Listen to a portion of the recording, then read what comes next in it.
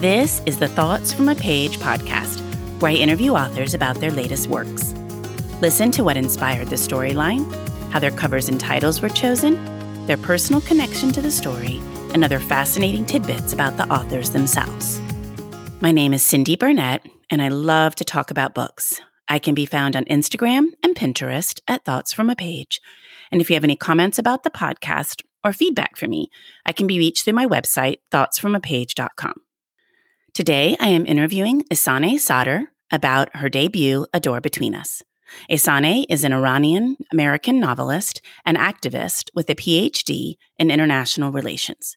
She has worked in various capacities on campaigns related to biking advocacy, Palestinian human rights, Iranian sanctions, and safe spaces for children in crisis. She currently works with the Silicon Valley Bicycle Coalition to create the culture and infrastructure changes needed to support a shift away from carbon-based modes of transportation. Ehsaneh lives in Northern California with her husband and 2 children. Thanks for listening, and I hope you enjoy the show. Welcome, Ehsaneh. How are you today? I'm really excited that you're here. I'm great and so excited to be here. Thank you so much for having me. Oh, I'm so excited to have you. I cannot wait to talk about A Door Between Us. Yay! Well, why don't we start out with you telling me a little bit about it? Yeah, so A Door Between Us, it's basically adult fiction. It's about these 3 very different people who are basically navigating their way through some very complicated family dynamics. And then overlaid on that is this incredibly politically tumultuous time, which is 2009 Iran, which is right after these massive political protests that followed this election that a lot of people felt was rigged to ensure the re-election of the candidate that the regime favored. So where did you get the idea for it? What made you want to tell this story? Yeah, so I have a very personal connection to Iran. My parents moved our family. I was born in California, but we moved back to Iran right around the time of the revolution. My parents were big supporters and very hopeful about the revolution. Unfortunately, things didn't work out so well. So by the time I was going into 3rd grade or so, my parents had had enough. A lot of their friends and family had gotten in trouble with the regime in different ways. And so we ended up moving back to Salt Lake City. So I had that experience in Iran as a young person. And then as an adult, I got to go back after I finished my undergraduate degree, and I lived and worked in Iran for another 3 years as an adult. Had a lot of just fascinating experiences. My family is not super, in Iran, is not super religiously conservative, but I worked at the Ministry of Jihad Against Poverty with a lot of folks who were spending time in villages, trying to make sure that poorer folks in Iran had access and economic opportunity. There was a really big spectrum of views. And so it was an opportunity for me to have all sorts of questions. What does it mean to be a supporter of the regime? How does one justify some of the uglier aspects? How have folks' thinking evolved over time? And so these are some of the kind of folks and characters that I really enjoyed meeting and was excited always to tell their story, because these are not stories that we get to hear in the US very often. This was all kind of even more intense when I met and married my husband. He's from a family that not only is kind of regime supporting, but has a number of people in it that have worked for the regime. So we're really part of the regime.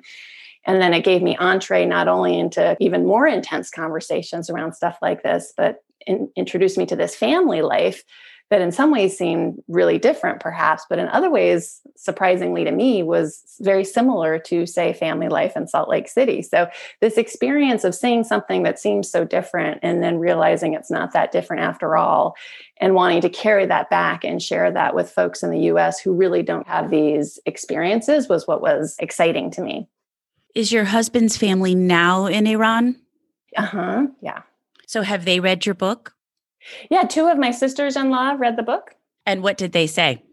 I think what was most exciting or gratifying for me was that they felt like I got the story right, that I did a fair job of representing what that experience of 2009 felt like to families that generally were regime supporting, but then went through this experience where perhaps their thinking changed or evolved in part because of the government crackdown after the election.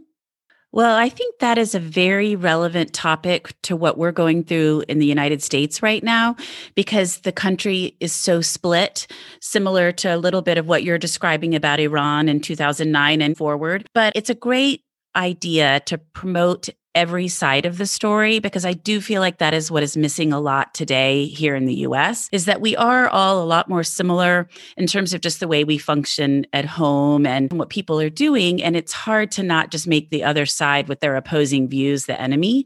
And so I think humanizing everybody is a really great step toward maybe trying to understand better. Yeah, I agree 100%. And that was really one of my hopes with this book, is giving folks an opportunity to see a group of people that is often demonized and realize, oh, that's not that different. And it doesn't mean that we're okay with everything that is represented or all the choices that folks make. We can get to know those choices much better and see how someone would make that choice and still say, that does not feel okay to me. That does not feel ethical. I have a line that I won't cross with this, but I see how that person is making that choice. And that makes it easier for you to have a conversation with that person that kind of pulls them back over. Perhaps there's some increased understanding. So I don't want to say that understanding means that we need to be, I don't want to tiptoe towards complicity or an apology for behavior that's completely unacceptable. But I think that piece of understanding is really important.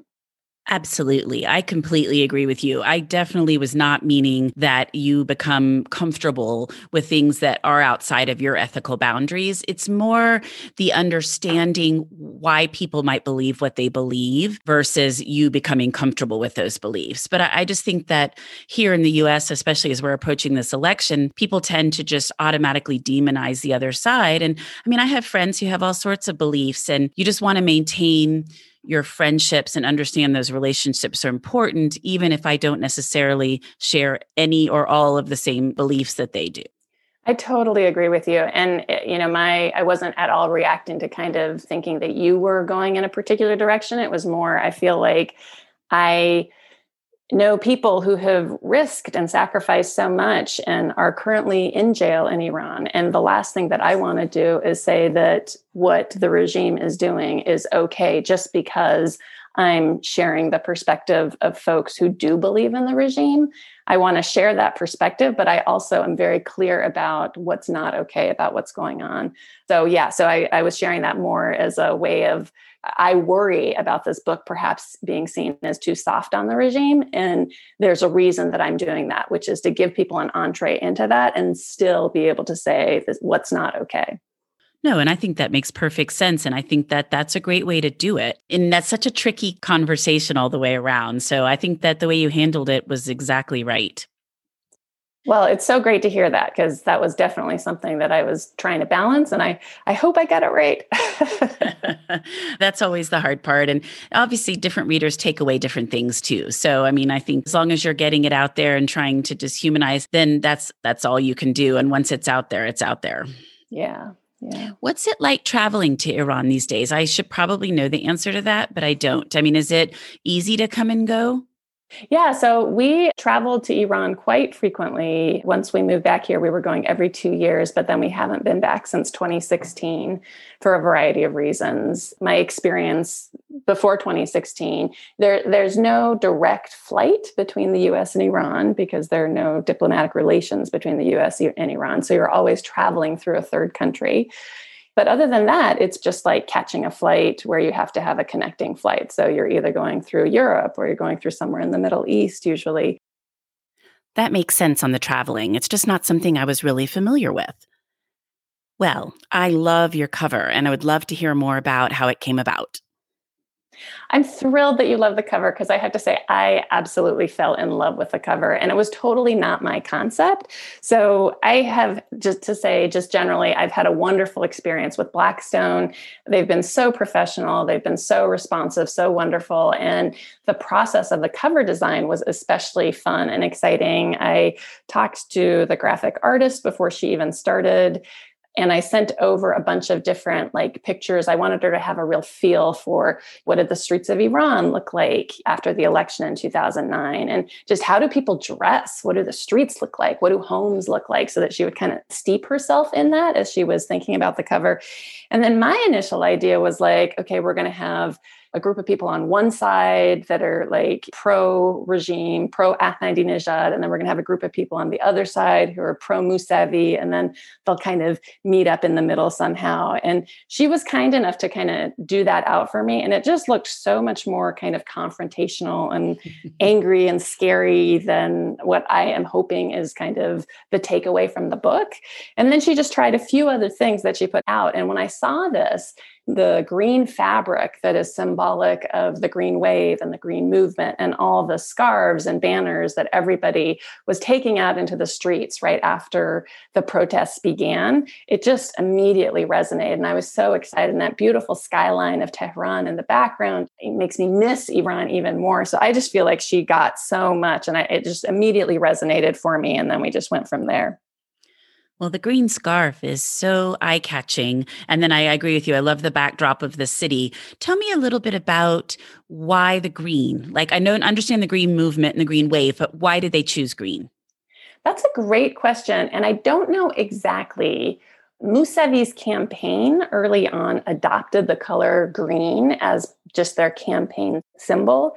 Now, there is a lot of Islamic symbolism and Muslim imagery around the green and the color of the prophet and the color of the descendants of the prophet. So I don't know if he was choosing that color in part because of that.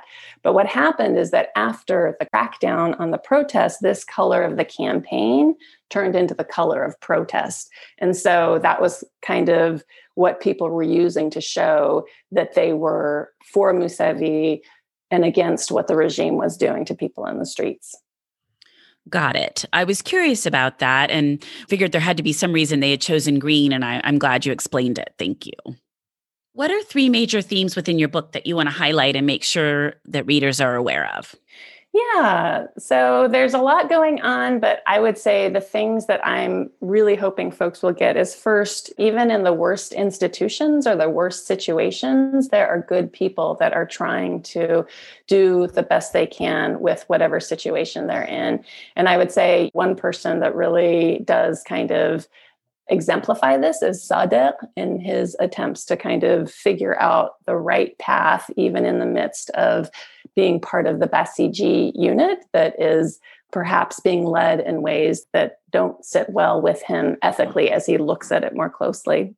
Secondly, I'd say just kind of a general broad theme is that identity markers like culture, ethnicity, these aren't necessarily the best guides to determining who's good, who's evil, who's similar to you, who's different from you. I mean, I think anybody who's had the opportunity to have a foot in two different cultures or two different worlds, you'll meet people on both of those sides who you're like, oh my God, you guys will get along so great. And you'll meet people who just, you don't want to have anything to do with them on either side of that divide. And it doesn't have a whole lot to do with their ethnic identities or cultural markers. It's just a lot more about, are they kind of fun to be around? Are they kind? Those kind of things that don't stand out to you when you first look at them or think about them, but just things that come up as you get to know them.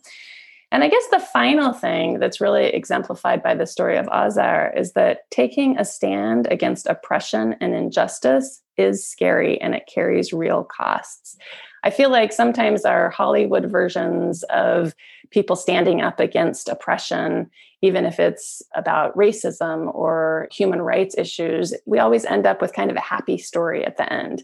Unfortunately, in real life, people who engage in these struggles for human rights, you fail and you fail and you fail and you fail. And maybe there's a glimmer of hope. And maybe if you're lucky in your lifetime, like things move forward. And yet it's still worth taking those risks and pushing the world in the right direction in the hope that eventually we kind of get there. And not that, again, as people are taking these risks, I mean, Azar at one point then has to decide, what is the moral choice? Is it continuing to push and take these risks in the hopes of getting to this country and democracy that she's hoping for? Or is her first responsibility to her children? Is she putting her children at risk by doing this? And I think recognizing that these risks are real and we have to weigh our responsibilities and recognizing that people who take those risks really are the heroes of our time is something that I also wanted to share. Well, and I think that is such an important line of thought that makes me think of World War II and all of the people that were like the French resistance and the various resistance trying to oppose the Nazis. And definitely you almost had to choose between your family or not having a family trying to fight back. And definitely, many people lost their lives in the pursuit of freedom. And I think you're right that it isn't something that you can just do it and succeed, that it takes many people and a lot of times many years. Absolutely. And I would say World War II to some extent is one where we kind of won in the end, right? And sadly, in history, we have all sorts of times where those kinds of decisions and fights for human rights took place and we didn't necessarily win. And we have things that are still ongoing. So it's not to discourage people, it's to kind of be realistic about expectations when we engage in human rights struggles, to understand that they're going to be long, that they do take a toll, and that they're still worthwhile. And we need to support the folks who are out there on the front lines. Well, and the other movement that makes me think about is the Black Lives Matter movement, and definitely goes toward what you're saying. I mean, that has been a long struggle and we're still not there. So I definitely think you're right. And that people need to realize that sometimes you may not even see it in your lifetime, but continuing to be on the side that is important and to support it is a great cause. Yeah, absolutely. And recognizing in those situations where you want to be an ally to folks who are facing that oppression, being really aware of the toll that takes on folks who are fighting that oppression and who have that as a part of their lives every day. It just helps us to want to be involved, to kind of support and spread that burden a little bit and give what I can to those struggles to take a little bit of that off of other folks' shoulders as well. I think it's hard when we're living here and the lives we're living and the freedom we're used to even really have any concept of what it's going to be like going through something like that. I think you're totally right. And I think it's been interesting over this past year as I've seen more people in my mom's family or my neighbors or other areas of life where I feel like folks are tuning in and thinking about these things in a different way. And that's something that for me is exciting and hopeful in people seeing it's come to our country. It's something that people are seeing more visibly than they have perhaps in the past. And so I'm hopeful that, maybe this allows folks to kind of think even beyond this country, but what's going on in other countries as well, as we're able to kind of see it here and then empathize a little bit more. Right. Almost not necessarily be able to put ourselves in someone's shoes because the struggles are all very different, but to have just a better understanding of maybe what might be happening over there. Yeah, absolutely. Every struggle is unique. Everyone's histories, everyone's experience of oppression is unique and different. And we need to learn those and support them. And then there's an opportunity for different struggles to kind of learn about one another and support one another as well. The fascinating thing to me about some of these struggles as I get older and learn more about them is how long some of them have been going on. You have to really go back and understand the history, sometimes centuries, to really have a better understanding of exactly what the dilemma and the conflict is. Absolutely. I mean, I think of my parents who made the decision with 3 young children to go wade off into the middle of a revolution. My father was there. He just felt like he had to be a part of what he was seeing, folks struggling in the streets against the Shah. He was there as part of those protests until the Shah left and was there when Khomeini came back. My mom then went over to join him with the 3 kids. He had this really strong feeling of like, oh, we're on the cusp of democracy. This is like what our founding fathers experienced. And so this struggle that kind of for them began then. And then the stumbling blocks along the way and how it didn't go the direction that they'd hoped for. And then you see the Iranian people again and again kind of trying to hold their leaders accountable and move them in the direction that was the original hope of the Iranian revolution. the struggle that's gone on for so long and we haven't gotten there yet. And yet there are people who continue to have hope and continue to fight for it. And that was something that I just really wanted to highlight in the book as well. Well, and you have an interesting background. So your religious background is Mormon Muslim, is that correct? Yeah. So my parents, my mom is Mormon. Most of her family right now is in Salt Lake. She's one of 12. My dad is Iranian Muslim. And one of the things that as a young person, I perhaps didn't appreciate, but as an adult, I both admire in my parents and I'm grateful for the opportunity to have grown up this way, is that many people who I think come from different religions and marry, it's kind of a rejection of their religious communities. And then they're kind of going off and maybe a little bit less religious. But my parents, they really retained their identities and their connections to their communities. So my father continued to be a strongly practicing Muslim. My mother continued to be a strongly practicing Mormon. And what we got to do is go to the church and then go to the masjid.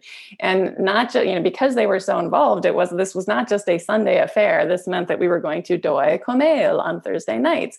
So we had all sorts of opportunities to kind of really steep in the two different religious communities. I have wonderful, wonderful memories of both of those communities. I think the thing that was hard as a young person is you just want to fit in. You kind of want to be like everybody else. And that was not really a possibility, whether I was with just my American friends or Mormon friends or Muslim friends. But I think everybody has something like that they feel is so different. And that often ends up being your superpower as you become an adult, because it's something that folks are interested in.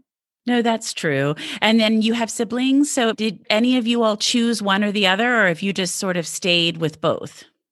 That's a great question. I have 5 younger brothers. Wow. And out of all of us, I would say for me, I kind of was closer to the Mormon community in my teens. And then as a young adult, I was closer to the Muslim community. Once I kind of started my own family, we kind of moved to a more agnostic, atheist almost, moving away from religion.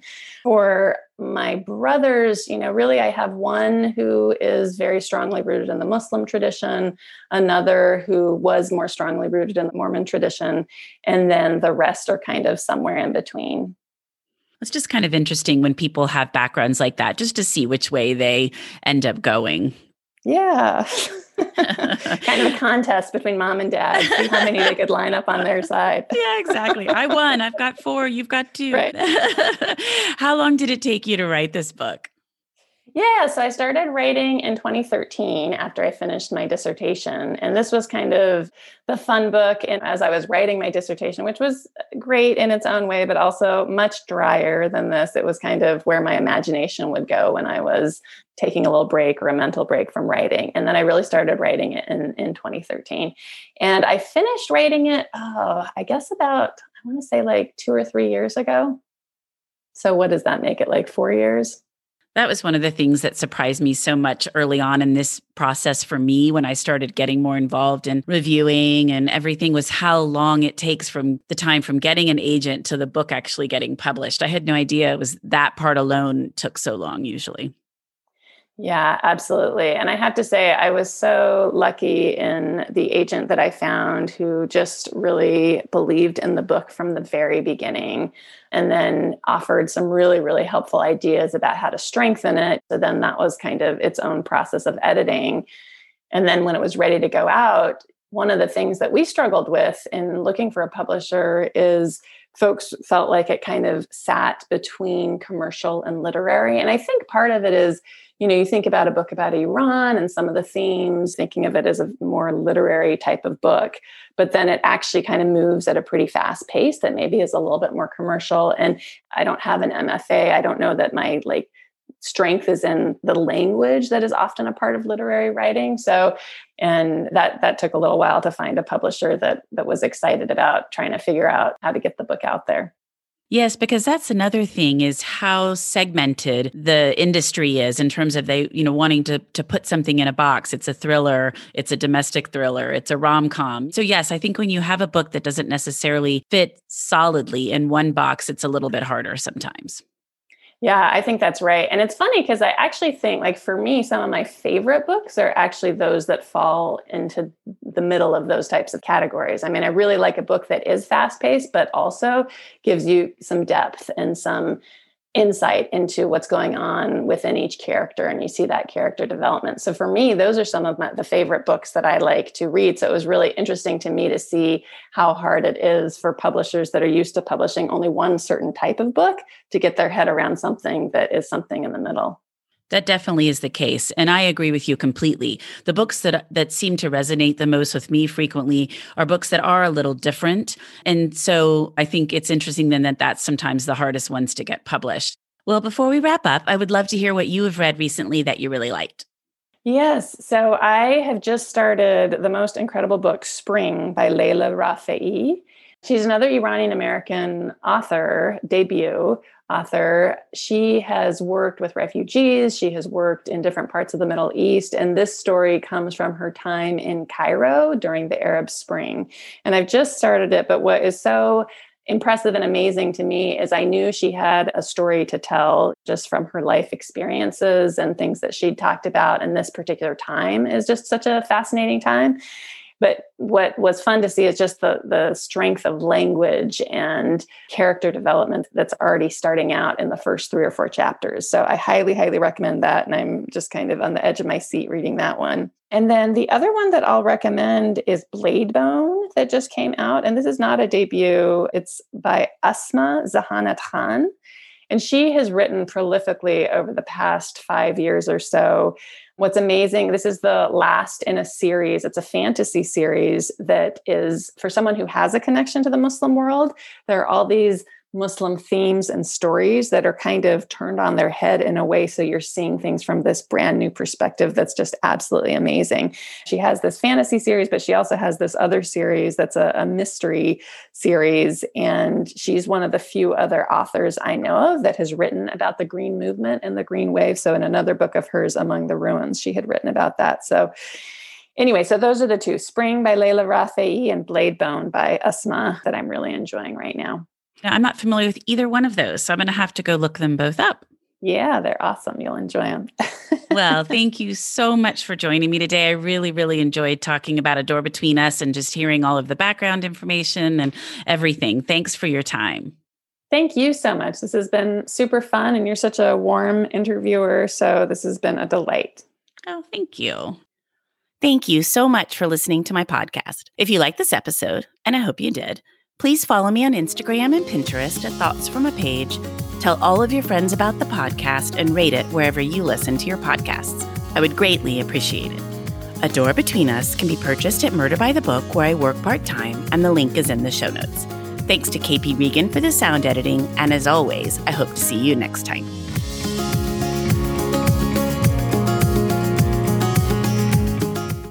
I'm Allison Holland, host of the Kennedy Dynasty podcast. Equipped with a microphone and a long-term fascination of the Kennedy family, I am joined by an incredible cast of experts, friends, and guests to take you on a fun, relaxed, yet informative journey through history and pop culture. From book references to fashion to philanthropy to our modern expectations of the presidency itself, you'll see that there is so much more to Kennedy than just JFK or conspiracy theories. Join me for the Kennedy Dynasty podcast.